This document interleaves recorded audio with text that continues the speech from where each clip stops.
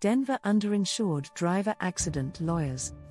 It may require significant investigation to determine how much coverage may apply to your case.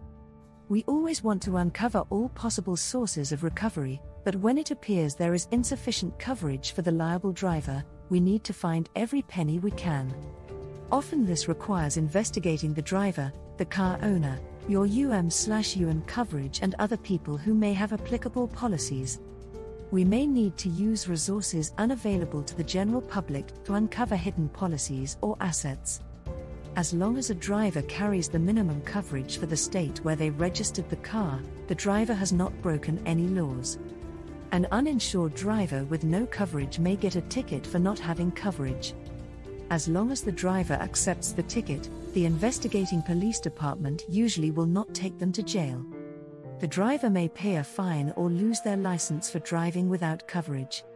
Sometimes a lawsuit is appropriate when a driver lacks sufficient coverage. This is a decision your lawyer will make in consultation with you. An important issue to decide whether to sue an underinsured motorist is whether you will get more money in a lawsuit. An insurance company generally does not have a duty to pay more than the policy limits on the negligent driver's policy. If you file a lawsuit and the jury awards a large verdict, the insurance company still generally only owes the policy limits. Any amount of a verdict above the insurance coverage is the personal responsibility of the at-fault driver.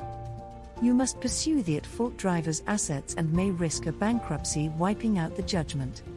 Your lawyer will investigate the likelihood of assets to satisfy a judgment and discuss with you the risks involved. Ultimately, it is always your right to sue a driver. Whether it is in your best interests is a discussion for your Denver underinsured motorist accident lawyer after investigating your case.